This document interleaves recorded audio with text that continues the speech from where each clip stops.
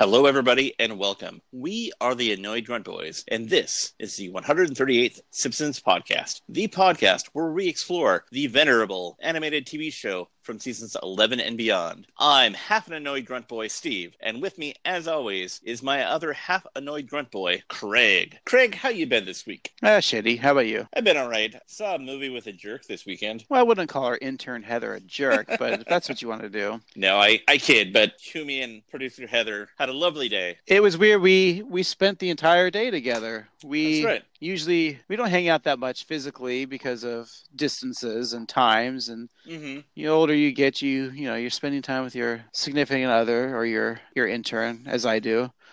So intern Heather was part of a live interpretation, I guess you would call it, of Spaceballs, where she was one of the voice actors. They weren't performing. It was like an old radio drama with sound effects and music, how they would have done back in the 30s, of course. And so she was one of the cast members, and I invited Steve, and he came, which was great because he got a day off of work. I took the day off. Heather did a great job. It was a great performance. She actually ad-libbed the last line, too, which got a huge applause. And since Spaceballs is a parody of Star Wars, she just threw out the most famous ad-lib ever in a Star Wars movie, which was from Empire Strikes Back, when Princess Leia tells Han Solo, "I love you." In the original script, Han Solo was supposed to say, "I love you" back. And for some reason or other, the writer of the interpretation of Spaceballs had the same scene with the ending was the character of Lone Star tells the character of Princess Vespa, "I love you," and she was supposed to say, "I love you too." And Heather said, "I know," and got a huge laugh. And I thought, oh, of course they would have written that in the Spaceballs because it's the most famous Star Wars quote ever, right? But no, apparently Heather's like, yeah, no, it was written. I was supposed to say, "I love you too." She said, "I know," and ad-libbed, and everyone was very happy with that ad-lib. Yeah.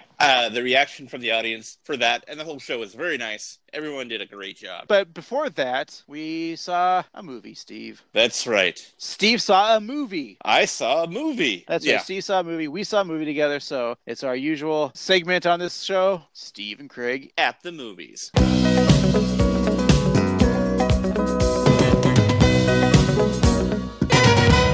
That's right, Steve. We saw Quentin Tarantino's latest film, Once Upon a Time in Hollywood. Yes. Now, the movie was 3 hours, and it was, as we described, the Seinfeld of movies, because it was about nothing. That's right. But does that mean we hated it? Find out next week. Why do we make him wait till next week? And by the time this episode airs, that movie has been out for like a month or two. Yeah, we saw it after it had been out for 3 weeks. Yeah. So now I was like, yeah, everyone's seen it. So we can spoil the fuck out of it if we want to. It features Brad Pitt. And Leo DiCaprio. And a dog. And Margot Robbie just looking at things. And her dirty feet. Dirty, dirty feet. That sounds like we hated the film. I really thoroughly enjoyed it because it was, I think Quentin just let Leo and Brad just prove to the world how great they are at acting. I agree. Sitting on it past couple days, I wasn't blown away by the movie itself, but I really enjoyed it because it is slow. And it gives you time to, enjoy the scenery. And also, yeah, you're completely right. Brad Pitt and Leo are really good actors. And I know that's not an astounding thing to say, but this really lets them shine, and you really enjoy their performances. Was it a tour de force, as they say? I think it was a tour de empire. Hey-o, I don't think that they will get Academy nods, but I think Leo should, because there's a scene where he's pissed off at what he did on the set earlier as an actor, and he's thrown shit in his trailer, and apparently all of that was all ad-lib, which is very rare for a Tarantino thing to let happen. But if you're Leo, you let that happen. So there's a part, if you've seen the movie, where there's the first quarter of the movie and the second quarter movie, and the 2 quarters in the middle just takes place in one day of what Leo's doing and what Brad Pitt's character is doing. And pretty suspenseful stuff on the Brad Pitt side. I like that scene where he goes to the hippie commune where the Charles Manson has all of his followers, and then Leo's shooting a Western. And I think what Quentin did with this movie was he took what we were expecting to happen, but he said, no, that's not going to happen. Right. There's still Quentin Tarantino things, especially the end, like Tarantino, what you want from a Tarantino movie. And he gave it to you. So it was so the cherry on the top of the sundae was actually on the bottom of the sundae. So he gave you all the vanilla ice cream on top. And then the bananas and Right. pineapple, as we talked about before. The filler on top, and the cherry was literally at the bottom of that bowl, and that's what Mm-hmm. you wanted. And that was the ending of the film. And he did the revisionist history type of storytelling, which I'm always a fan of, because, like, why not? Movies are all fake, you know? That's right. He's not telling the story of Charles Manson and Sharon Tate, the Sharon Tate murders. It's a fairy tale. He's using real people in history and then adding two new characters that never existed, and I really enjoyed it. Yeah, me too. It was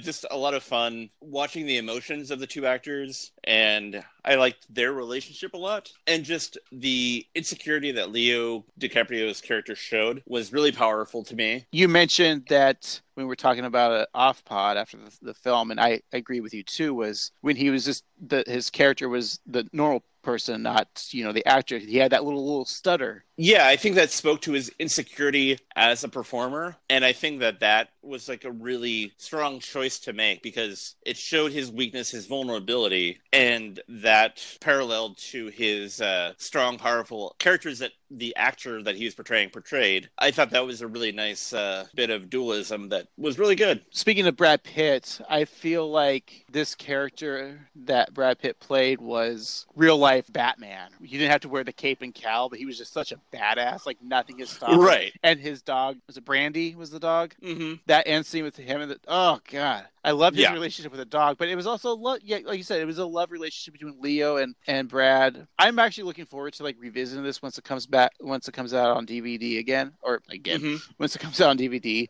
Do you have any placing of your Tarantino films? Like, where would you put this? We talked about it, but it was edited out, I think, in a previous podcast of our favorite Tarantino movies. We both really love Jackie Brown. Yeah, I think that still remains my number one. Kill Bill 1 and 2 is I put them together as my favorite of Tarantino, is the Kill Bill saga. Let's just call it that. Yeah. Here's hoping that he'll make volume 3. You never know. Oh, couldn't you? With the son of the bride, or the daughter of the bride, rather. Dude, you literally could have Maya Hawke, who's Uma and Ethan Hawke's daughter, play the bride's daughter, because it's her actual daughter in real life. That's true. And because she's an actress now, she's if you haven't seen Stranger Things season 3, she plays Robin, the breakout character from Stranger Things season 3, by the way. Jackie Brown is number 2 for me. Yeah, I think I would go Jackie Brown, then Kill Bill saga, and then rounding out my top 5 would be Pulp Fiction, just for like nostalgia reasons, just because I don't really want to watch it, but it was so powerful as a kid for me. And then number 4 would probably be Once Upon a Time. Oh wow. Yeah, and then number 5 would probably be Inglourious. Interesting. I mean, I think you have to put Pulp Fiction. I think you're right. You have to put that Pulp Fiction there, because that's really where Tarantino thing kind of kicked in. I mean, I liked Reservoir Dogs a lot. Are you not much of a fan of The Hateful Eight or Django? Oh, it's hard. I like The Hateful Eight in the structurally. I like the fact that most of it was kind of like a play where... That's what I enjoyed about it, too. It was kind of like really dialogue heavy, and most of it took place in one room. I mean, yeah, it really did, yeah. I was kind of just jarred by the way that... Was it Bridget Fonda Jennifer Jason Leigh. Yeah, he uses famous daughters of Hollywood. Right. The way that she was like treated... And she does such a good job in that movie, though. She does, and the performance is really strong. I mean, it's up there, and it did move me. I posed the question... It is really hard to like rank Tarantino movies. Yeah, it's not like a Spielberg thing where it's easy to rank a Spielberg list. It's like, okay, well, obviously the best Spielberg movie is 1941. We all know that, of course, right? Then Amistad. Then we got his first movie, Duel, which was really cool. Actually, that movie is pretty cool. Have you ever seen Duel? I have not. I never saw it until intern Heather told me that she used to watch it as a kid all the time, and we got the Blu-ray, and it was his first movie. It was actually a TV movie, I think, but you can get it on Blu-ray and DVD. But it's Jaws, if Jaws was a semi-truck. Check it out. It's actually fun. It's this guy pisses off like he's driving cross country or whatever for a job, and he cuts off some trucker, and that pisses the trucker off, so he keeps seeing the trucker, and he's paranoid from the trucker and all that kind of things. Anyways, that's not Tarantino, Spielberg. You're right. I don't think I can really rank Tarantino movies. They're all different beasts, but with the same kind of beats. Yeah, it's hard because they're all so unique, and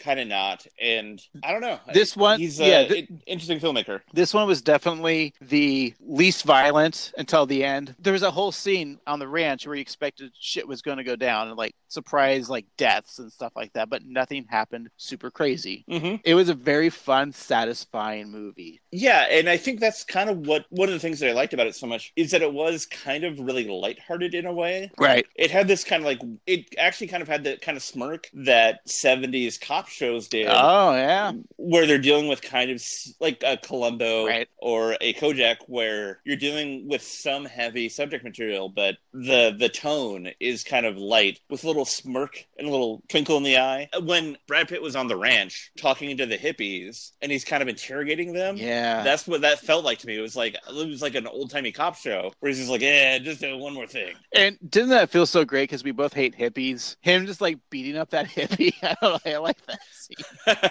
Yeah, it was pretty satisfying. I mean, that's also a fucked up thing that hippie did. Like, spoilers, he like slashes his tire, which of course is the car he's driving is Leo's car. Right. I mean, that was a pretty brutal scene. And again, he built up suspense too because you thought that Tex was riding the bike and he was gonna like fuck up Brad Pitt, but it didn't happen. And the scene with Bruce Lee and Brad Pitt was really funny. Yeah, I'm looking forward to watching this again. I just wish there was more driving in it. Okay, yeah, we didn't bring that up, but this movie was 3 hours long. If they cut all the driving stuff out, this movie would have been 25 minutes long. They spent a lot of money redressing LA, the Hollywood Boulevard and everything. I think they had to, he's like, okay, no, we have to get these old storefronts and everything in because we paid a lot of money to redress and close down LA for this film. There's a reason behind that, and I'll get to it when I watch it again. Because I don't know if I know the reason, but because he used all the old radio stations too with the music. By the way, I need to get that soundtrack. I need to listen to that soundtrack. That is one thing that he cannot be beat on is the making of a soundtrack. Actually, yesterday, Laura and I went to a deli nearby our house to get some sandwiches, and while we were waiting, they were playing the Pulp Fiction soundtrack. Oh, wow. And it was so iconic and so good is that they played Counting Flowers on the Wall and then like a surf song. And I'm like, oh, this is like the soundtrack. And then they played the opening track, which is... Mizzaloo, right? No, the opening track of the CD, which is Tim Roth and Bunny. Right, yeah. If any of you fucking pricks move... I'll execute every last motherfucking one of you. There wasn't a record scratch because it was a CD, but they realized that they just played that. Yeah. And I could hear from the back of the store, and then they just played like the next track. That's funny. Laura and I were the only ones in the store, and we didn't care, but I just thought it was so funny that they're like, oh shit. You know, what have we done? You could have complained and you could have got a free meal. Yeah.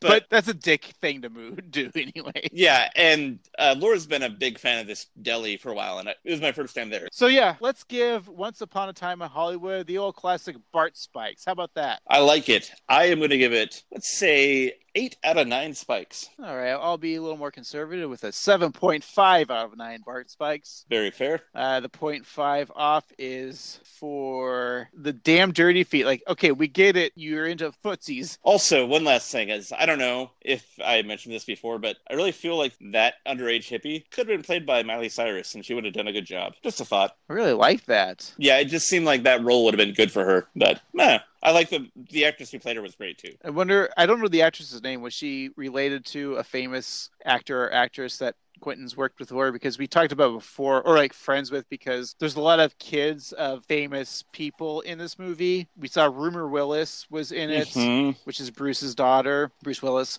And there was Ethan Hawke and Uma Thurman's daughters in it. Harley Quinn Smith, Kevin Smith. Well, they've never worked together, but they're kind of in that same 90s indie alum kind of friend crew. So that actress is Margaret Qualley, who is a actress and the daughter of Andy McDowell. Oh, that's interesting. Yeah. Oh, shit, Steve. I know. We got a problem. We got a problem. You've got feelings. There's something about Andy McDowell I just do not like. And Groundhog Day is one of my favorite movies, and she's in it. It's fun. I think that Kristen Dunst looks like a dinosaur. I don't know what I hate about Andy McDowell. There's something about Andy McDowell that I can't stomach.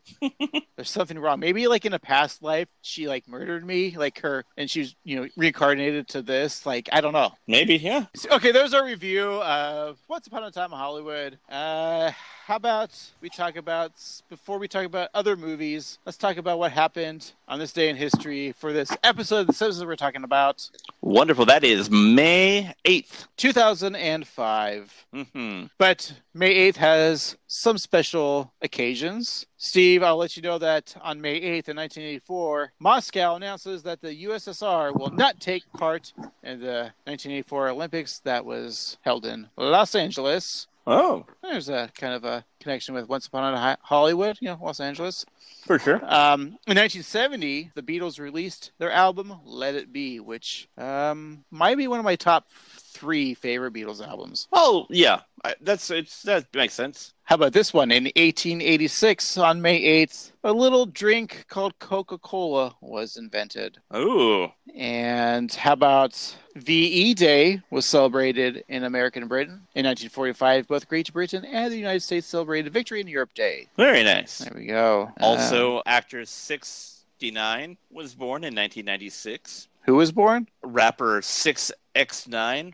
Do I know him? Probably not. All right. But did you know in 2010, the oldest actress hosted SNL? The name of that actress was Betty White. America's sweetheart. In 1884, good old Harry S. Truman was born. Is he still alive? I don't believe so. All right. I think he may have died by electrocution, which we can learn in that movie that we saw the trailer for. 1963. The beginning of one of the greatest film franchises started. That's right. James Bond's Dr. No was released in 1963. Ooh. And jumping into 1976, Steve, you're going to love this. The theme song from Welcome Back, Kotter was the #1 song in America. Steve, I love that song. I think we should. John Sebastian, who's a former member of the beloved 60s pop group Love and Spoonful, was asked to write and record the theme song for Welcome Back, Kotter. Now, Gabe Kaplan, star, is a professional gambler. It's true. Loves his poker. Any other things on this day of May 8th you got for us? Well, you mentioned 1963. Michel Gondry, the filmmaker, also born on that day. Well, did you also know that David Attenborough in 1926 was also born? Oh, well, I'll see your David Attenborough and raise you in 1926 a Don Rickles. I love it, Don Rickles. You know, we have some Canadian fans out there. I believe we do. In 1970, you Canadian fans, Canadian author and activist Naomi Klein was born on May 8th. Huh? Well, I think we also have some British fans. And in 1944, musician and child pornographer Gary Glitter was born. All right. And I think that's the done deal with this day in history. Okay. Ended on child porn. Let's talk about what we're watching in the cinema. I know what Gary Glitter was watching. Jesus. All right, Steve. Number 5 for the weekend where this episode aired, May 8th, 2005. The Interpreter. Number 5. Number 4 was, you know what? Usually I'll say a title of the movie, but I'm going to have Mr. Dave Matthews Band. What were we watching in this number 4 movie? Crash. That's right, Crash. Thanks, Dave. Number 3, The Hitchhiker's Guide to the Galaxy. I saw that movie. Did you see that? Yeah, you saw that. I saw that movie in a theater. Together? We probably did, but then I saw it again on a vacation that I went to Las Vegas with my girlfriend at the time and her parents. It was weird. Was this the same girlfriend that walked in on You with Another? Yes, that was the ex. Which, wait a minute. Spoilers to the ending of this episode. Yeah. Oh, into the middle of this episode. Right. All right. Number 2 is House of Wax, the Lisa Rinna story? Yeah, that sounds right. All right. And the number 1 movie was Kingdom of Heaven. Weird that this week's episode has to deal with heaven. That's true. Now, this movie, of course, was still in grief over his wife's sudden death. Village blacksmith Balayan, played by Orlando Bloom, joins a long-estranged father, Baron Godfrey, by Liam Neeson, as a crusader on the road to Jerusalem after a perilous journey to the holy city. A valiant young man enters to King Baldwin by Edward Norton. I don't know. So yeah, it's a religious type movie, but this episode is also religious that we're reviewing this week. Interesting. Yeah. Fun. How about music? Well, for music, maybe not so religious with these pop stars these days, but at number 5, we have Oh by Sierra featuring Ludacris. At number 4, Don't Be Lonely, Craig, because Lonely is at number 4 by Akon. At number 3, Candy Shop by 50 Cent featuring Olivia, which we've had on the charts before. Number 2 is Hate It or Love It by The Game featuring 50 Cent. 50 Cent's all over this. It's like somebody dropped a roll of quarters. And your number one song is by Gwen Stefani. It is Hollaback Girl. This my shit. All the girls stomp your feet like this. Few times I've been around that track, so it's not just gonna happen like that. Cause there ain't no hollaback girl. Ain't no hollaback girl. A few times I've been around that track, so it's not just gonna happen like that. Cause there ain't no hollaback girl. Ain't no hollaback girl. That's a fun song. It is a fun song. Ain't no holla back girl. This song wasn't really played a lot in my karaoke days. I had a couple people come in and do it. Yeah, it seems like it'd be good for a group. Like, I think chant. It was a good, like, if the Bachelorettes came in. Mm-hmm. That's not a band. It's just girls that are on their bachelorette parties. I think that would be sung a few times. Yeah, I'm not opposed to that song. It's fun. Yeah, it's fine. All right. Well, what are we watching this week, Steve? Today we are watching Thank God It's Doomsday, the 19th episode of the 16th season. And Homer watches a movie about the end of the world as foretold in the Bible. And Homer does a little research and discovers that the apocalypse is going to begin in 1 week. Will this be the end of our world? Find out next on the 138 Simpsons podcast.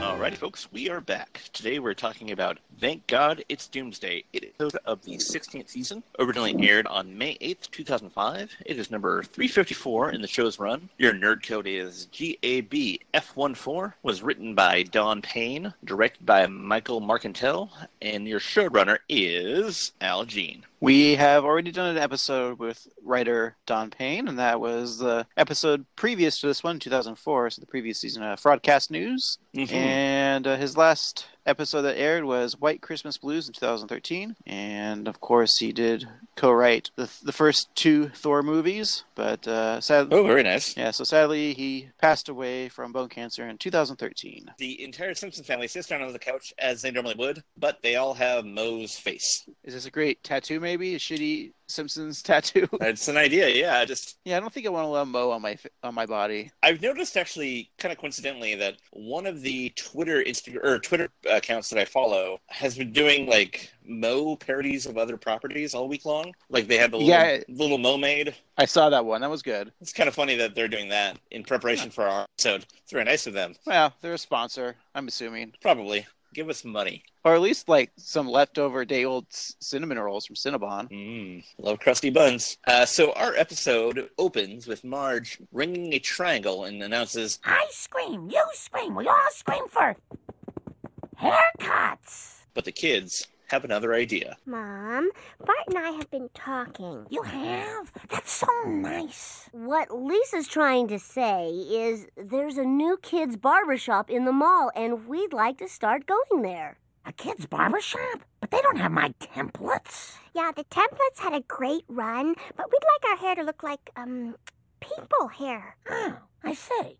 Well, good luck getting to your precious mall barber, because I'm not driving you. What did you think of the cardboard cutouts to cut the hair perfectly for the kids? That seems nice. I wish I had that. I mean, I don't need it now, but as a kid, it would have been kind of nice. Save some time. I just don't know where the hair begins and the skin ends, you know? It's true.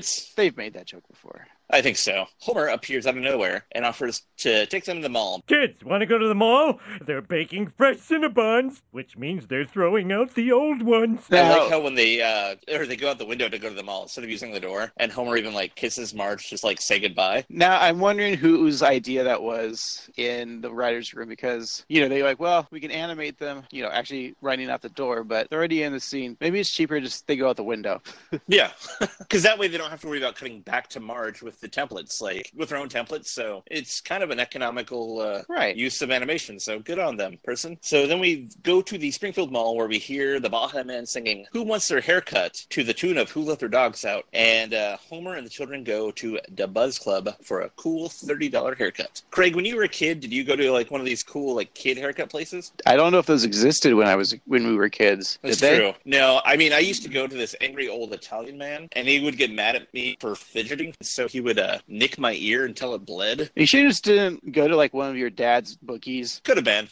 My mom cut my hair when I was a kid, so that's how we rolled. If I remember seeing pictures of you as a child, she must have had a lot of bowls. Yep, it was just bowl cuts up until I was 27, so it was weird. Yeah, it works. Yeah. But the weirder thing, she died when I was 21, so I don't know. Getting haircut from beyond the grave.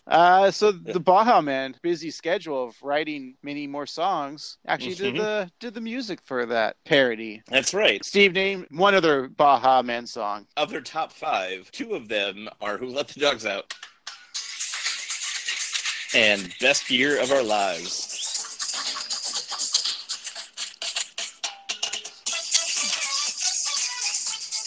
Sounds great, Steve. Thank you.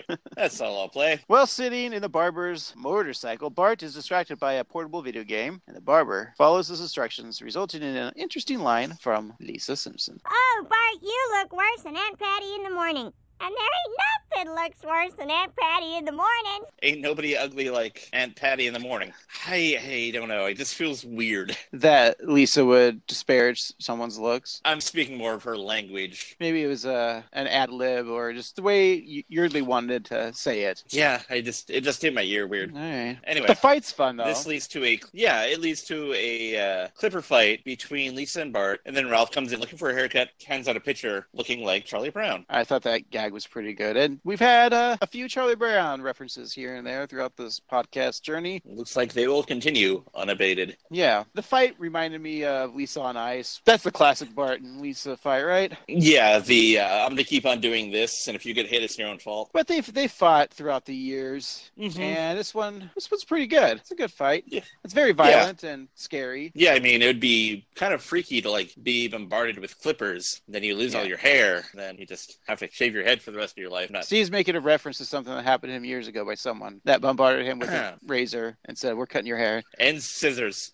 Was there scissors involved? Oh, there had to have been. Yeah, of course. Well, one of you had scissors on one half, and the other one of you had clippers on the other half. Steve, you want to tell the story? Should I? Go ahead. I just had one of my friends was over one day, and this is back probably like 10 years ago when Steve and I lived together, and he had kind of long hair, and I think we were a little drunk, and we're like, Steve would look good bald. He would look like Bruce Willis. You had mentioned to me, like hours before we even got together, you may have texted me or something about getting a haircut. And I was like, oh, Craig works next door to a salon and is friendly with the people who work there. Oh, yeah. This will be great. And so when I came home, and you did not bring home a person from the salon, but your friend Molly, who happened to be a forestry major, I was a little surprised. Well, forestry hair, it's kind of the same, right? Right, it's all cutting things now. And we just ended up shaving Steve bald, and we're like, wow, that actually works. Thus, Steve never grew hair again. This is true. Not that he couldn't, it just was, it's his look now. Yeah. We created the Steve we all know and love. Well, at least now.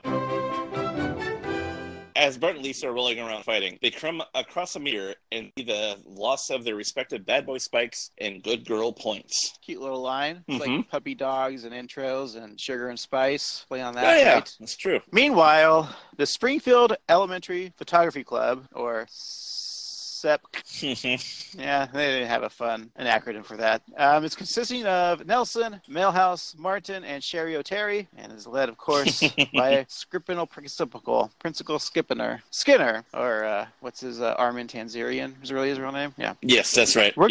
We should keep that. Let's just always refer to it since they said they wouldn't. We're gonna keep that alive, guys. Yeah.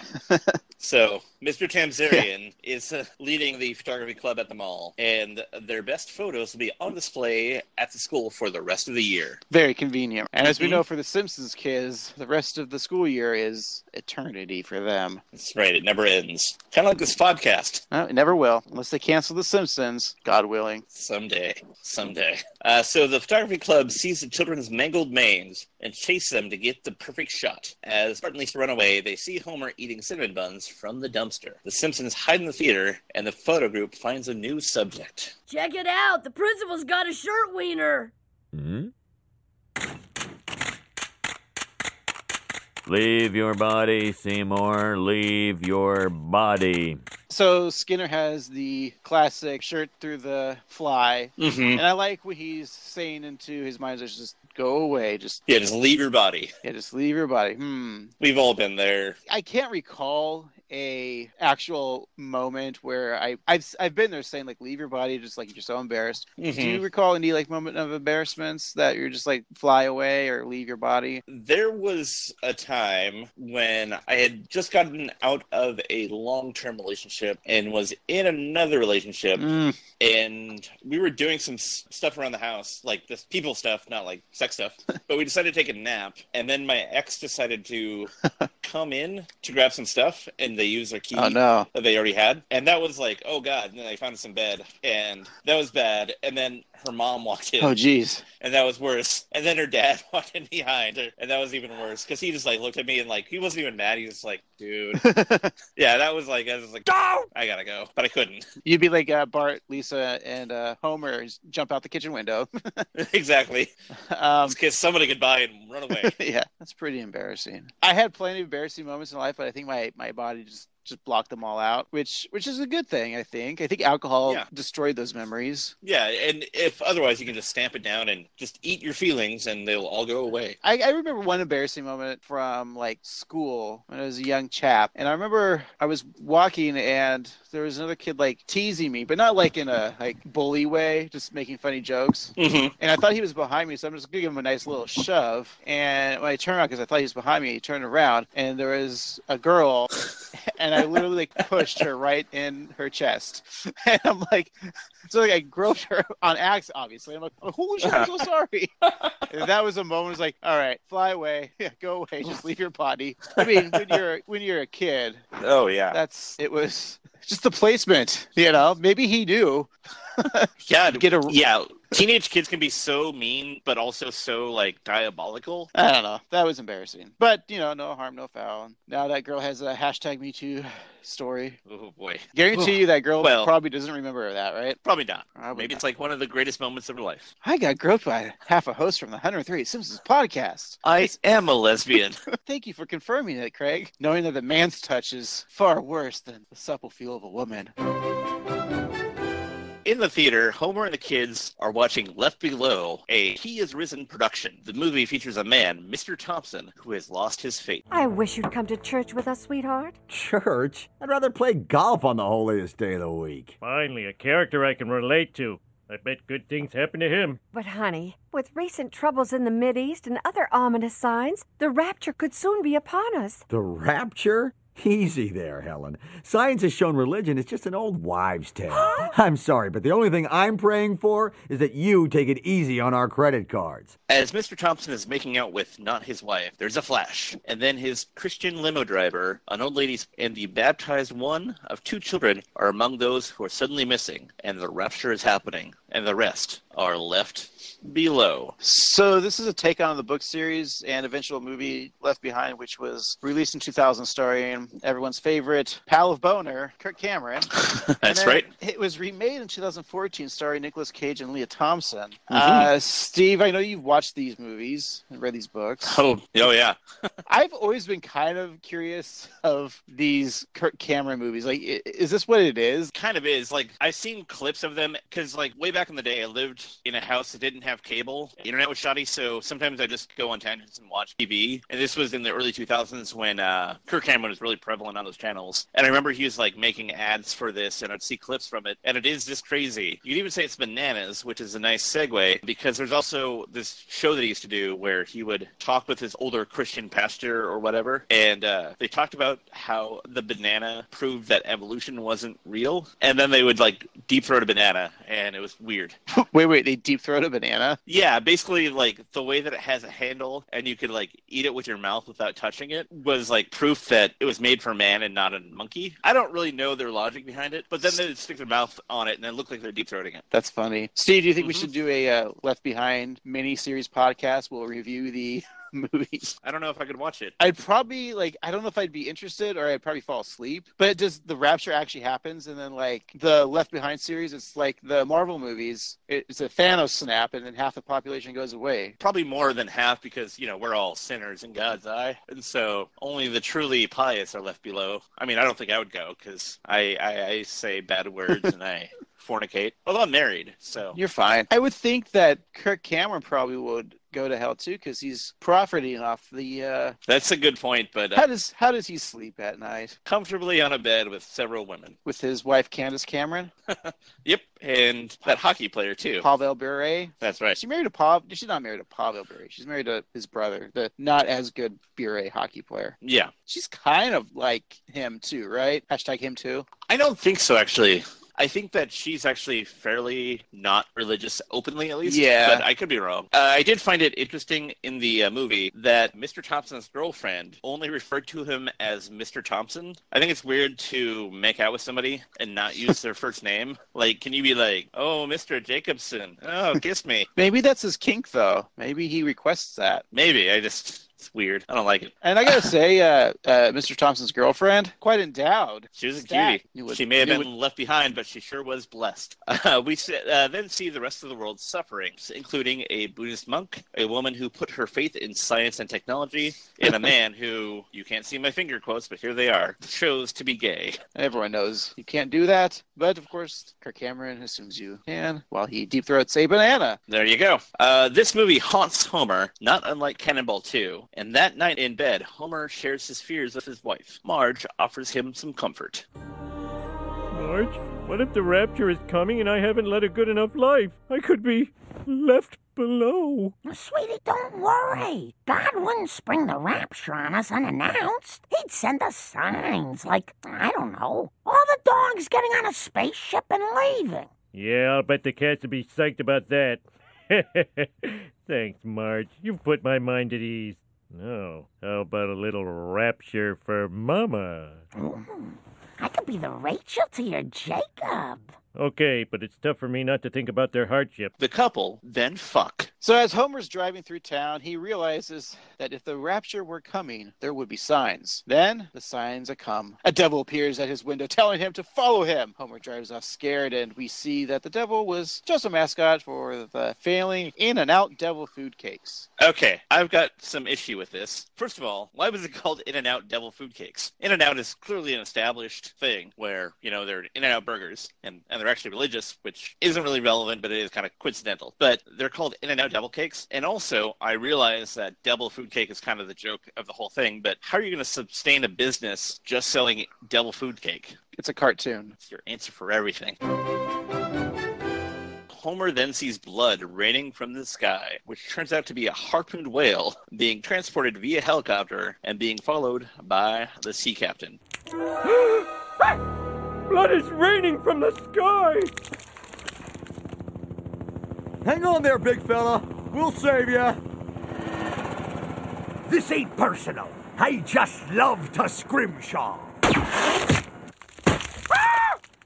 So this whole sequence, it bothered me, Steve. You don't like helicopters? How do they fly? It doesn't make sense. It's like a bumblebee, somehow. I don't know. The Transformers movie has nothing to do with this, Steve. The look on the sperm whale's face was so depressing. Yeah, it really bummed me out, too. And sea captain is now air captain. He was kind of a dick. Yeah. You're the sea captain. You're not the air captain. If there was a air pirate, he would be the captain now. Sky captain in the world of The Simpsons tomorrow. I don't know. That's a more obscure reference, but a better joke, so. Not really. But yeah, it was gross, and I hated the sound of the blood. Yeah. So this freaks Homer out even more. So he goes to Gospel for Less Christian bookstore to buy all the Rapture literature he can get his hands on. You think the title for the bookstore was Good Simpsons? Meh. Yeah. Gospel for Less. It is what it is. It's a discount Christian store, but if you literally saw that driving down the road, you wouldn't be like, it's just a store. Does he want the discount? The Friends of Flanders discount? He just refuses it. Like, well, you could just say yes. Yeah, I mean, it seems like he just offers it to everybody because he probably doesn't know who Homer is. So you could just be like, yeah, and then you get like 10% off. If we were to ever own a store, should we make that a suggestion? Would you like the Friends of Flanders discount? Yeah. I love the 1989, The Year of Armageddon. There's so many of those books out there of the end of the world. They're not all true, Steve. They're not all true. Well, so far, none of them are. Yeah, I think you're right. You think? Back at the Simpsons home, Marge has made a pretty little wig for Lisa and a handsome toupee for Bart. After she's putting the leftover hair back in the freezer, she sees Homer is it himself. Homer, you didn't touch your second dinner tonight. And you're reading books. Word books. What's going on? Marge, the rapture is nigh. These books will help me figure out how nigh. This whole deal is scientifically proven. The book of Revelations has 404 verses. Add the number of people at the Last Supper, minus the number of Filipinos in the Bible, and you get 3,100,000. 3:15 p.m., May 18th. That's when the rapture will begin. May 18th? That's 1 week from today.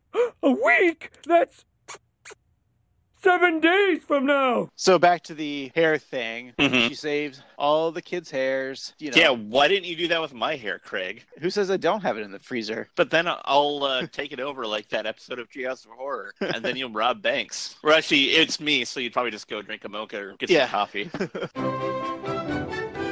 The rapture is nigh at 3:15 on May 18th of the year that this was. And that's next Wednesday. So Homer dons a sandwich board and hits the town to warn the people of the impending apocalypse. Kent Brockman is even reporting on Homer. There's no way in God's heaven I should get into God's heaven. But maybe he'll let me in if I warn others the apocalypse is coming, as I previously shouted. I see. Well, we have 30 seconds left. Any other cuckoo yip yap? Oh, here's one. Revelation 6:13. Just before the rapture, the stars will fall to the earth.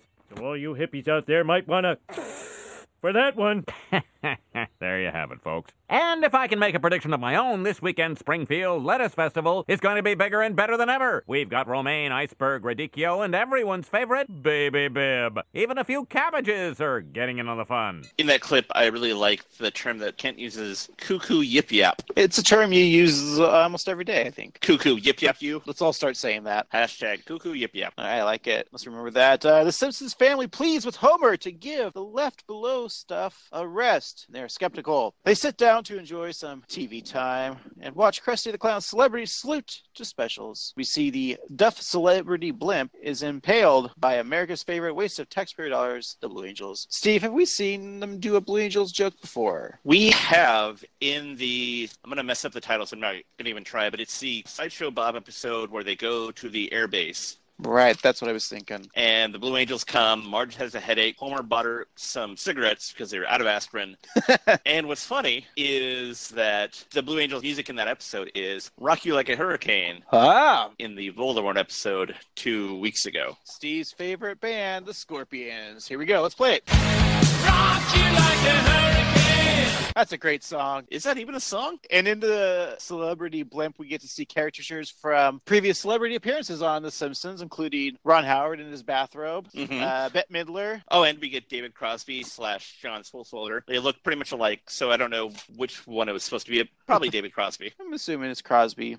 This means the stars are falling to the earth, as Homer predicted, and all of Los Lobos are dead. The townspeople of Springfield go to Homer for some help. Homer, you were right. That must mean you were right about the rapture, too. Yeah, I was wondering if you could help save my soul. I've done stuff I ain't proud of. And the stuff I am proud of is disgusting. Well, what are we supposed to do on Wednesday? Lie naked on our roof? 'Cause that girls' school says I can't do that no more. When the time comes, we won't be in our homes. Because we're all gonna go here.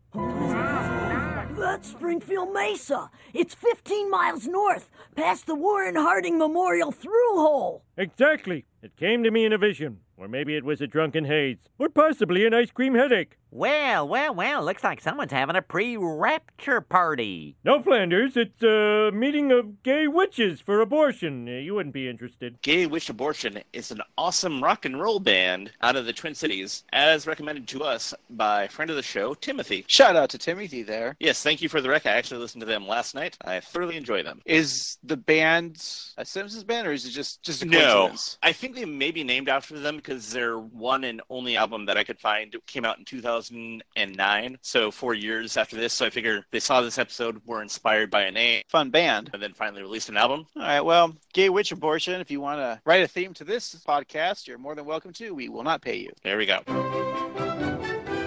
On the day of the supposed rapture, Homer has set up a heaven or bust bus to take people to the Mesa and suggest a buddy system for all of eternity. Lisa is still skeptical, but Homer has a good feeling about this and that nobody in the Simpsons family will be left behind. Except, of course, for Grandpa. Poor Grandpa, he kept running, chasing the bus, and then just gave up. He was almost there. He was made it to the desert. Right, he was close. Also, this is like the third episode that we've had where the Simpsons go into like the desert. Yeah. Or like, a dry western area where Springfield Springfield is. I was watching the commentary of this, and they kind of said, like, the design of the Mesa was inspired by Close Encounters. So at the Mesa, people are holding up balloons excitedly, but as the time comes, they are disappointed. So they all have the balloons are fully full of air. And then as soon as, like, they wait hours, they're all deflated, but yet they're still floating in the air. I did notice that. And some of them are even less, they're like malformed and shriveled, but they're still in the air inexplicably. Maybe those aren't strings and Homer tied them to just like some wire. Not some wire. Like wire. Yeah. Some like stick. Yeah, makes sense. If you ever throw a party and you don't want to buy helium balloons, just get some wire and blow the balloons with your air and tie them to that. That is a good call. Another option is just realize that you're an adult and don't have balloons. You don't have balloons when you have parties? You always have balloons. No, I just have booze. Oh, well. You can buy more booze with your balloon money. The townspeople went back to their homes, dejected. Way to go, Nostradamus. Yes, the next day, the residents of Springfield are upset with our protagonist. Dolph, Kearney, and Jimbo beat him up repeatedly, and Homer is most surprised to see that his favorite bar has been changed to Tokyo Rose Sushi Bar. Oh, what happened to your eponymous tavern? Yeah, funny thing that. You said the end was coming, so I sold the bar to some Japanese businessmen and gave the money to charity. Now them orphans got new skip ropes, and I end every day smelling like eel. Cats are all over me. Thank you, though. You did me a solid. I did enjoy the bullies, just like Homer's like, let's just go to Moe's and you keep beating me up. But it worked because, they kept beating him up, but then they weren't in Moe's. So yeah, I like when they got there, the door they just walked away. They just walked away like, we're done. Is the title of Tokyo Rose Sushi Bar, is that... I mean, they're referring to Jane Fonda, I think. Oh, okay. Tokyo Rose was a name that journalists or somebody called Jane Fonda during the Vietnam War as she showed her disdain for the war. Okay. And so they felt that they had, she had sympathy for the Vietnamese, although I don't know why you'd call her Tokyo Rose because Vietnam is nowhere near Tokyo. Well, we didn't grow up through those times. Bad times. Luckily, we're a much more evolved country now. We have no more racism and no more, But alas, we are not a political podcast. No. The people of the restaurant taunt Homer, throw sushi at him, which causes him to bark like a seal, which I thought that was kind of cute. And in hopes for some food land in his mouth, and someone with a temper was being a little, your arm broken.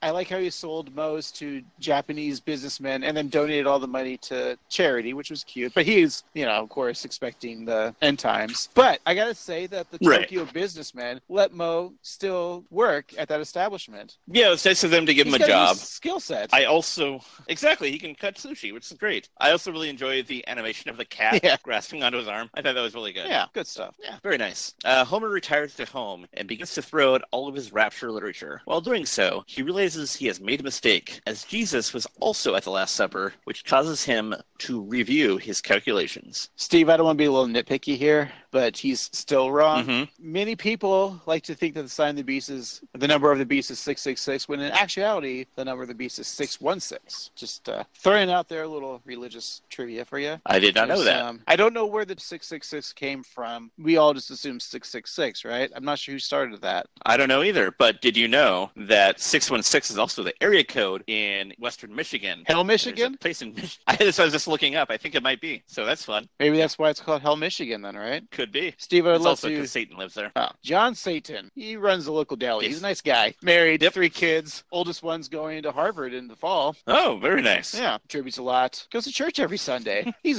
a pious man. He's a swell dude. Anyway. Good old Satan. Gotta love Satan. So he recalculates, and he discovers that the rapture is coming in exactly 15 minutes. Homer wakes his family, but his family is not into it, and they just want to go to bed. And I really liked when he's waking up everybody, especially Maggie coming out of the bedroom with a sleeping cap and a baby with a candle is always good. Kind of sassy and angry. Yeah, that was a very cute scene. I enjoyed that as well. There's a little nitpicky thing I have here of continuity. Okay. Where Homer comes up to the hallway and the lights are off, but then he turns the lights on in the hallway and everyone's like, no, we're going back to bed. The lights are on. Bart's got his fishing gear, all that stuff. They all go back to separate rooms, and it ends with Maggie blowing out the candle, and all of a sudden the lights turn off with that blowed out candle as well. Oh, so no weird. one actually shut the lights off, because if you see in the scene, the light switch is still on. And it's also weird here, too. I want to say this is weird. Oh, yeah. I'm looking at it now, yeah. There's light switches in the hallway to everywhere. each door. Is that a thing? Like, there's the light switches Not on the outside of the bedroom. room. Like, that's Right. kind of weird. Yeah. But that's weird, not weird to me, because that actually makes more sense. Because you're going into your room, maybe turn it on. There should be like a two-way. No, because that would annoy people if you're sleeping, or Lisa's sleeping, and Bart could just like keep flicking on Lisa's light all the time just to piss her off. Yeah, Do you it's think true. that the house that they built in Arizona to resemble the Simpsons house had light switches on the outside? I think so, yeah. Probably not, because this was after that house was built. But still, stupid Simpsons animators. So I hope somebody got fired for that blunder. Homer then decides to drive to the Rapture himself to see the Rapture. The time comes and it appears that he was right. Homer transcends this mortal coil, naked as the day he was born, into the skies, where he passes, quotes, Earth, so beautiful with its many rings, into heaven. While in heaven, he's introduced to a concierge who sounds a lot like Julio, who we've met before. Homer Simpson, welcome to heaven.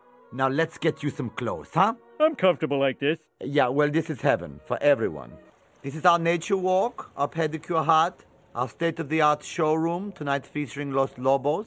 And over there is our water slide that's coming next year. It's going to be super fantastic. How come it's not open yet? Look, just don't use leprechaun labor, okay? Don't do it. Homer inquires about the state of his family, and we see that Springfield is flooded in a lake of fire. Bart is being chased by locusts. Maggie is being attacked by a possessed teddy bear, and Marge is being taunted by Satan, but not the one from Michigan. Homer then takes an escalator to see God to save his family. We see the five-finger deity at his desk, and Almighty explains that he knows a family suffering. Lord, you got a first-class destination resort here. Really top-notch. But I can't enjoy myself knowing my family is suffering. Oh, don't tell me about family suffering. My son went down to Earth once. I don't know what you people did to him, but he hasn't been the same since. I love that image of Jesus sadly spinning in the swing. I feel like as a kid, we've all done that, where we just kind of spin our bodies around and spin on the swing, kind of sad. As a kid, more like every other day for me. Oh, swing's got rope. You can solve some problems. Are you saying to hang myself? Learn how to tie a noose and hang yourself. All right, well, Homer goes crazy, wreaking havoc on heaven, which is funny. He was trashing pushing down a garbage can, which, here's the thing, too. When they toured heaven and the water slide wasn't fixed, and then Julio says, well, we'll just call him Julio. It says, right. Imagine anything and it will appear. Why couldn't Homer just imagine a water slide that works? And why is there garbage in heaven? Just after you eat a Snickers bar, just imagine that wrapper to disappear. And why would there be a wrapper in heaven? It's a good point. At you, Tupac. I don't know that kind of wrapper. So he was stealing Frisbees, knocking over trash cans, and interrupting Leo. I was about to say Leonardo DiCaprio. But Leo da Vinci painted D. Martin. One of the visual gags I did like was the security angels riding ATVs. That was pretty fun. Oh, yeah. I like Dean Martin just squandered my talent. I had 68 albums. Right. Which I think, at least 53 were all best ofs. Yeah. Somebody's got to sing Mac the Knife, and it can't just be Bobby Darin. Every album had That's Amore on it, I'm pretty sure. Yeah. Anyways, Homer and God then make a deal. Much like Wayne Brady. There you go. What do you want, Homer? Just send me back to Earth and put off this whole rapture hoop-de-doo for another couple of years or so. But it's already started. To do what you're asking, I'd have to turn back time. Superman did it! Fine, Mr. Smarty Pants. I will undo the apocalypse. Thanks. Listen, could you do me one more favor? You want me to help you with your alcoholism? No, I'm in a good place with that. Why don't you just take these pamphlets? Yeah, I'll definitely read those later. God then says, "Do ex machina," and Homer wakes up. If you're curious, the term "do ex machina" is defined as an unexpected power or event saving a seamlessly hopeless situation, especially as a contrived plot device in a play, novel, or adult sitcom that's been on for 30 years. Homer then wakes up, and at first, he's back in reality, and he thinks he has wings, but that's just a seagull he was sitting on. I don't know what appearance this is for God. He's made a couple appearances, though. Yeah, I think this is probably 2 or 3, but yeah, religion has always played a big part of The Simpsons, and scholars and critics alike have wrote about The Simpsons' relationship with the spiritual world. Right, and of course he does have the 5 fingers and 5 toes on each hand. When I watched this a couple times, I kind of felt like, well, I guess we could talk about that later. Are we done with the episode? Just about. So, after being reunited with his family, Homer rushes to see that Moe's is back to what it used to be. We then see him in the center of the bar as the other patrons and him recreate the Last Supper. And end credits, Los Lobos takes us out. All right, we'll be right back.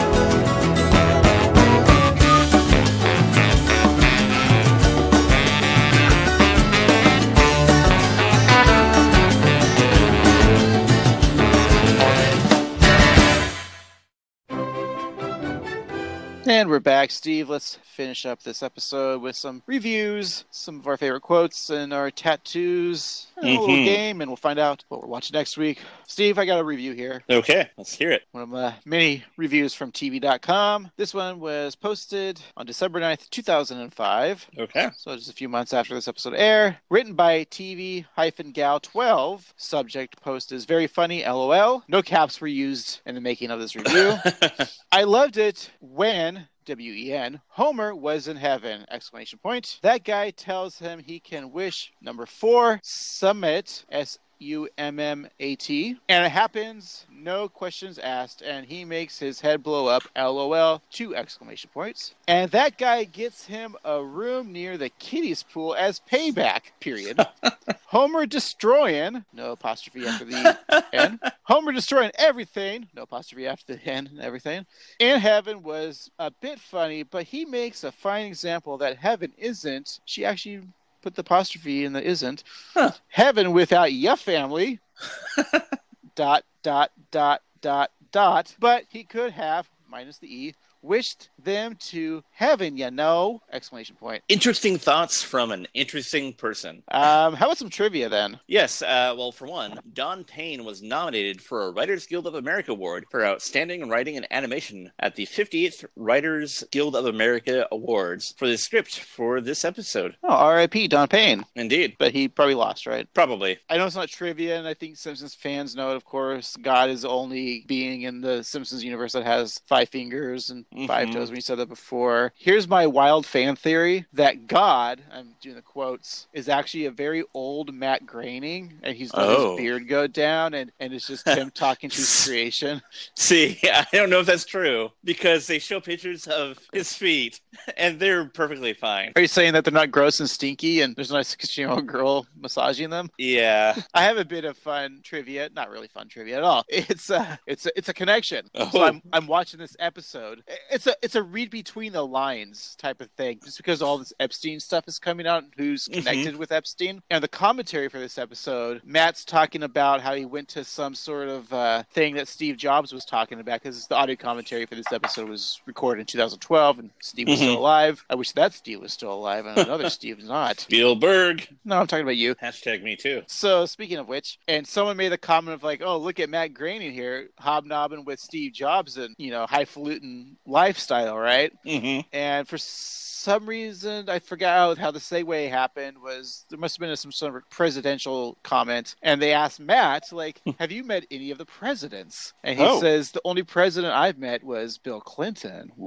Oh. So was Matt and Bill on the same airplane together with the Epstein airplane? So I just thought that was kind of an interesting... No, it seems to be very possible. I was just waiting for that moment when Matt said, I met Bill Clinton only once on an airplane. Then I would have been like, holy shit, but it didn't happen. Yeah. But that being said, there's nothing to say that Matt Groening did anything wrong. And yeah, I don't know. I mean, the way it sounds like it was he's on Epstein's plane and some girl that he doesn't know the age. He's not going to ask. He just assumes it's probably like one of his hired servants, people, right? And so it was just like he's sitting there and he's like, all right, would you like a foot massage? And Epstein's like, yeah, go give him this foot massage. And he's like, oh, okay. He's not expecting it. That's why his feet were all gross. Like, feet are super gross. Sorry, Quentin Tarantino. Yeah. No, it's absolutely true. It's I'm not a foot person. If you're a foot person, go ahead and hashtag us at hashtag Foot Clan. There you go. That's for other Turtles podcast. Oh yeah. And that's what it seems like to me. I mean, I mean, are we defending our creator? I don't know. Maybe, but also... The girl that just claimed it was like he had smelly feet, which is what, like 98% of the population on this country? Yeah, exactly. All right. That's what I'm assuming. It was like, all right, well, okay, I guess. There you go. So other trivia. Thank God it's Doomsday is a reference to the popular saying, thank God it's Friday. Some of the books that we didn't talk about that Homer was reading about the Rapture, titles were The Rapture for Dummies, Tuesdays with Maury in Hell, and Any Day Now. Nice. I like the Tuesdays with Maury in Hell. And according to the floating clocks in God's office, the time in heaven is 1 hour behind the time in London. Since London would be observing British summertime in May, this would indicate that heaven uses the GMT. I'm sure that's not what the animators intended. No. But this is what some fan had to write on TV.com. But that does make me think about time and time zones and like how selfish it is of Homer to think when he's doing his equations that, oh, it's going to be 3:15 on this date where I'm at. Now, we'll get into this right now with our review, but I can understand why people can see this episode like this would be like a Treehouse, a horror episode where he meets God. You know, it's just right. But again, you're right. It's Homer's mind that all this is happening. He just passed out on a rock. End times didn't really happen. Right. So that's if anything, it just speaks to how stupid the people of Springfield are, where they listen to him and be like, oh, that's a possibility. We should go to the Mesa because that'll change something somehow. So, and it bothered, like, the first time I watched this, I'm like, I was, weirded out by the third act of visiting heaven. But then I was thinking about it, you're right, he just passes out. Right. And envisioned all this. So he apparently has an issue with Dean Martin. And that's why things don't make sense in heaven, like we mentioned before. Like, why can't you just wish for a new water slide? And it's just his subconscious working out. And I'm thinking, maybe he's thinking that time he went to the water park and got stuck. And Julio's in his mind, because, he hasn't had his gay affair yet, but, it's coming. Right. But he's met God on several occasions. And Homer's the only one who has met God, by the way. It's true. God in his fantasy, which has the 5 fingers and 5 toes on each hand and leg. That being said, I think the episode started off. Is it one of those Simpsons episodes where it starts off strong in the third act, you're just like, you kind of tuned out? A little bit, yeah. Making notes for this, I did have I paid attention just fine because there's no B story, and so it just is what it is, and it kind of ends up quickly. But I just didn't really feel it, for me at least. Good call for noticing the non-B story. I mean, I would have liked a little pollen in this, and honey. Some Jerry Seinfeld.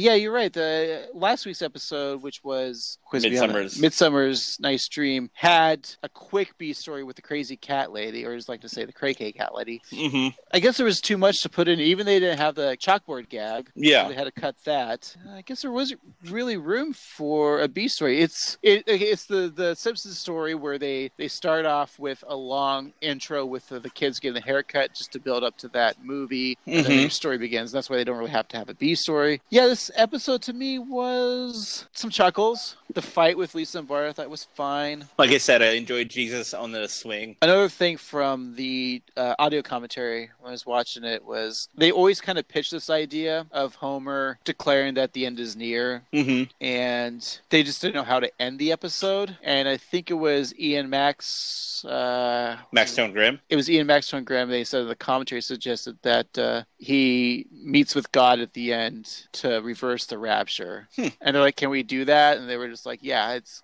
cartoon. But I think that was the whole idea, was just that, the fans can interpret it, oh, it's just a dream. And it was. I mean, that's how I interpreted it. Me too, yeah. The second time around. The first time around, I was like, wait, did this happen, man? Whoa. Then I realized some of that excess bong hits from the last episode was still on my brain, and I had to go away. I'm so stoned from the last episode. Totally, man. What do we rate this episode? Oh, I'm just going through some stuff. Okay, sure. No, just some personal stuff. I'm going through real quick. You'll be okay. It's fine. And then I just realized we didn't do the quotes and tattoos. We usually then go to the review.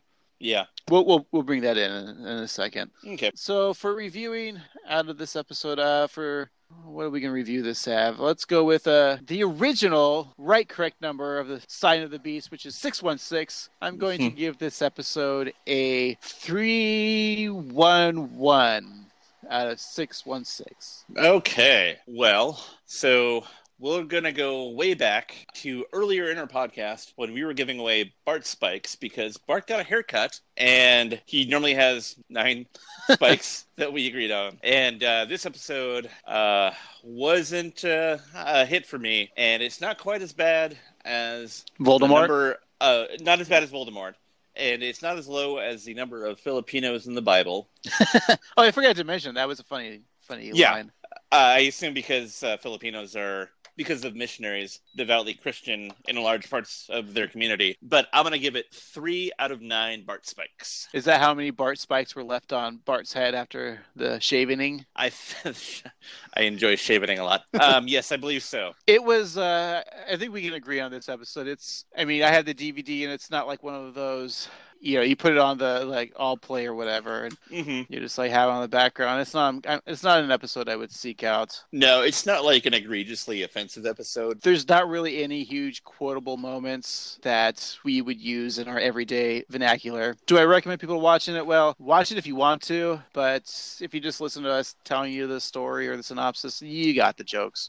We put the clips in, save your time, save some money. Oh, yeah. Even though this podcast is probably longer than the actual episode, it's a pass. Yeah, it's a pass for me as well. But I'm not super bored like a certain episode. That's right. I mean, there are worse episodes that we've reviewed, and there'll probably be worse episodes that we will come upon. Just like our friend Timothy told us on Instagram. And speaking of quotes, I wasn't really speaking of quotes at all, Steve. I just need to segue. We forgot to do our favorite quotes and tats for this episode. I'm going to say my favorite quote was during the movie. The Left Below? The Left Below was when it was random quotes from people that were quote unquote sinning it. And the guy's like, I chose to be gay. That was a pretty funny one because, as we know, being gay is not a choice, people. But apparently Kirk Cameron thinks it is. That's right. I also thought in that. That was also in my top list of favorite quotes. I also like the woman saying, I can't believe I put all my faith in science and technology. If the rapture actually happened, that would be me. Yeah. And so that's my quote. How about you? So my quote is, when Homer finally takes off his sandwich board, and he's like, in a world gone mad, only a lunatic is truly insane. That quote could actually pass as your tattoo as well, if you just had that inscribed on your sleeve there. That's a good point. I could do that in like some old English script. Right. Speaking of tattoos, then what's your tattoo? Well, I have some runners up. First runner up being Maggie in the sleep cap and candle, just because she looks so angry and cute. And then the demon teddy bear when they were rotting in hell. But my winner, and we've talked about it a bit, but it's Sad Jesus on a Swing. Do you think that the way technology is advancing, that eventually we can get GIFs tattooed on our body? Because that would be a great tattoo GIF of Jesus. Oh, yeah. Move your arm or wherever you put the tat around and it's him swinging. I'll just put it like on my butt cheeks, and then when I walk, it'll look like it's swinging back and forth. I did like the Maggie in her sleeping cap. That was one of mine. And I did allude earlier that maybe the couch gag with the Moe family. But I'm a fan of the big giant back tattoos, and I gotta go with the Moe's Bar as the Last Supper. Very nice. That'd be a great tattoo. All right. Tell us what your tattoo would be, I guess, right? I don't know. Yeah, let us know on Twitter or the Instagram at 138simpsons, or email us at 138simpsons@gmail.com. Steve, this episode was pretty heavy on the religious, and the Simpsons have done a lot of religious episodes. Should we do a little look back at our favorite religious episodes? Does this episode rank up with some of our favorites? Yeah, let's look at some of those religious episodes from episodes past and see how this one compares. The first one that comes to mind for me is Homer versus Lisa in the Eighth Commandment. Where Lisa gets mad at Homer for stealing cable. This, of course, comes from season 2, and Lisa is upset because stealing is a sin. As a kid, this one really got to me, too, because I wasn't religious, but thinking about it always kind of scared me. And it's really interesting where the Simpsons have come from. How would modern Lisa deal with this if this was done in the lens of 2019? Because we know she's not a Christian anymore. And also, we all steal cable. Like, I mean, in one way or another, we all share each other's, like, we share Netflix. the Netflix. Yeah. Yeah, The that's what I mean. Hulus. Yeah, that's true. But, Netflix says you can have, like, 8 accounts. That's true. So they're saying, go ahead. Also, they're giving money to, like, everybody else to make a TV show except for us. I mean, come on. Yeah. Why don't we have a special, Steve? If we got a show based on our podcast, we would just say yes, not ruin it like other podcasts have. Speaking of the Doughboys. That's what I was going to say. Yeah. But were you a fan of Homer versus Lisa and the Eighth Commandment? Yeah, I mean, that one's a pretty classic one. I'm just thinking about the episode in my mind, and it's pretty classic. Although I have to say that season 4, Homer the Heretic, might stand out more in my mind, which is the one where Homer stops going to church. I mean, you have the moon waffle, you have him as the warm, cuddly teddy bear in a bed who has to take a whiz. It's the first appearance of God. That's right. But that scene with right in bed, like, isn't that like you watch that scene, like, wait, I need to turn this off and do that right now in my bed. Yeah, and as somebody with a partner, the fact that he's dead center in the bed is such a good feeling too. Like, I don't know about you, but like, I go to work after Laura does, and so when she gets out of bed to go to work, I'll always roll in the middle of a bed and just enjoy it like that. So that's what I get to do every day. Even when I didn't have a partner, I always slept on the side of the bed. Oh, really? I've never actually slept in the middle of the bed. Mm-hmm. I don't know. Is that weird? No, I don't think so. I mean, I would do that too, but there's something nice about being able to take the rest of the bed when somebody leaves. Next episode that I could think of, religion, was The Joy of Sect, 13th episode of the season 9. It's the majority of Springfield, Homer and company are lured to the movementarian cult by a slick pamphlet and tantalizing promises. That, of course, is very quotable with da-na-na-na-na-na-na-na. Leader! And that's also a very jerk-ass Homer, too. It is. But I kind of forgive it just because it's a really fun episode. It's a fun episode, but it's also kind of an episode if I want to watch some like classic Golden Age. Mm-hmm. I might skip over sometimes. I think it has that feeling of the third act kind of falling down. Again, it's been a while since I've seen that episode. Yeah, I mean, you might be right. I just remember it fondly because of the flying bicycles. Yeah. I enjoyed it, but I can understand how one would maybe not think of it as the most classic of episodes. Okay, so Lisa the Skeptic, that's what I wanted to bring up too in this episode. Because it kind of had that same feeling where everyone from Springfield goes to see the angel. That episode, I'm actually a fan of Lisa the Skeptic, of course. Me too, it's with from the season,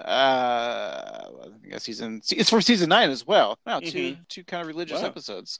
Yeah. There's that moment in Lisa the Skeptic that I really like where, like, the acting, like, Yearly and Julie do as... Oh, yeah. Like, just, like, where the animation, like, it was so human where she grabs Marge's hand and very touching scene. Like, she is like, wait, maybe I've been wrong this whole time and here I am at the end. Yeah, that's a really beautiful episode. And I know we might harp on this a little bit, but that episode had a lot of heart to it. Which is one of my favorite things The Simpsons do, is heart.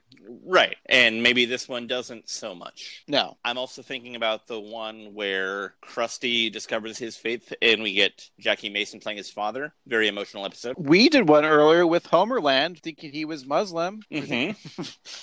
A little stretch. I remember that. Here's one that I am not a fan of, and that's from season 10, which we don't have to review this thing, guys. Simpsons Bible Stories. I wasn't a fan of that episode. No. I'll go and say that I'd rather watch Voldemort over some of those, like, let's tell 3 stories Simpsons episodes. Yeah, the non-Treehouse trilogies are really rough.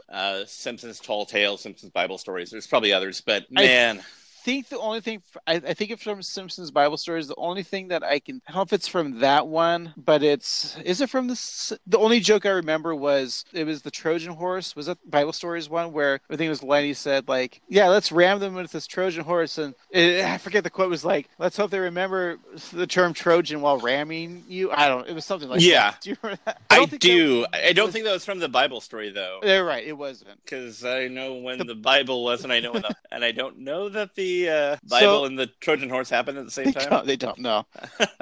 We'll edit that out.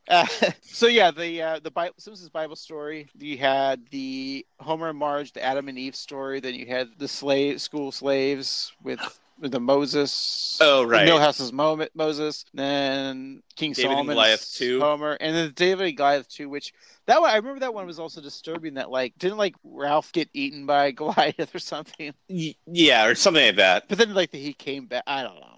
I'm just not a fan of that. Yeah. we'll get to it eventually because I think it's from season 11, but going to Praiseland when Ned builds a amusement park. Wasn't there an episode with... which I think we're going to get to as well. It's Faith Off. I just looked it up here. It's where Bart becomes a healer. Oh, yeah. I remember even as a kid not liking that episode. There's also that episode where Lisa does convert to Buddhism, which I always forget what that episode is. Yeah, I just know that... She have with Richard Gere. Yeah. It's from season 13, so we'll get to that episode. Because I've always kind of wanted to go back to that episode, but I always forget where it's from. I don't know if I'm a fan of it, but we'll get to there eventually. Yeah. Steve, I don't know if we want to really talk religion on the show, but so how do you feel about how Simpsons does religion? Well, I'll just say that I am agnostic, non-believing person, but I'm open to anybody's beliefs. I think that they do a good job of balancing the way that they poke fun at either side in a certain aspect. And I think that they have a certain reverence for being open-minded and allowing people to have faith without making fun of them for it, but also allowing the opportunity for other ideas to be exposed. What do you think, Greg? I mean, they've talked almost about every religion, but they really haven't done the Muslim religion, except for like Homerland. Mm-hmm. And I think that because, well, I don't know how many Muslim writers are on the Simpsons staff. If I have to take a guess, I'm going to say it's a big zero. Probably. Which, I think in our culture, we're very much in this, anyone who's Muslim must be bad, right? Right, which isn't in any way... not true. No. And I think it's probably hard for someone who is Muslim trying to get into our Western culture, just based off of a few crazy people called the Taliban, but also Christians have probably way crazier people too. A lot of them were in Portland last weekend. Oh, sorry you had to miss your meeting. It's interesting how the Simpsons have always done religion with tongue in cheek. I'm not anything as well. I'm agnostic. I'm not an atheist. I'm agnostic because that just in case. Yeah, gotta have that contingency plan. Exactly. They're not my favorite episodes. I'll just go to say that. If it has to do with some religion, I think Homer the Heretic is probably the best one because it does everything right. It shows that, because it ends with, Krusty, who's Jewish, Apu, who's Hindi. They all come together to save Homer. And it's not about, that whole episode's not about what's right about religion. It's about people just being good, and that's all that matters. And it doesn't matter what your religion is. And at the end of the day, I think that's what matters to most. For being a person, is just exactly. Be good. Be good. Exactly. I think we're done being religious, Steve. Let's find out what we do next week. Alrighty, let's bust out that wheel of random. Season 14. Season 14. All right, let's spin for the episode. Episode 4. 14-4. November 24th, 2002. You're in for a surprise. Oh. 2 surprises. In fact, the episode title is Large Marge. Marge gets breast implants meant for a younger patient. Meanwhile, Bart and Milhouse spot Krusty on an episode of Batman and Robin. This is all from Google.com. Steve, are you remembering this episode? Yes. Some quote that I'm looking at right now is, "Yeah, what on earth have you done? My McGuppies have become bazongas." I remember this episode. I think I already know my favorite quote, which I won't say, but I'm thinking about it. It makes me laugh. I remember this episode and being pretty shocked by it. I haven't watched it in a long time, so it's going to be interesting going back to this episode. Wait. Holy crap. So you mentioned Batman and Robin. So there's some guest stars. And so Jan Hook plays Majula Nahasabisa Petalon. R.I.P. Yes. Adam West plays Batman. R.I.P. Burt Ward plays Robin. Still living. And the Baha Men play themselves. Weird. Yeah. Also, I mentioned that Mr. Thompson in that movie's wife she was very blessed up there, and now we have an episode with a very blessed Marge. Here we go. All right. Tits up, as they say, Mrs. Maisel. I remember this episode. I don't know if I liked it. I guess it's fun to watch, find out, right? Yeah. All right, Steve. Well, next week, we'll all get breast implants for this episode. Large Marge. And other than that, you can go ahead and reach us on the social medias. The 3 major platforms of Facebook, Instagram, and Twitter at 138Simpsons. And you can always email us at 138simpsons@gmail.com. For this week, I've been half an annoyed grunt boy, Craig. And I've been another half annoyed grunt boy, Steve. And remember, keep watching the skis. Bye-bye.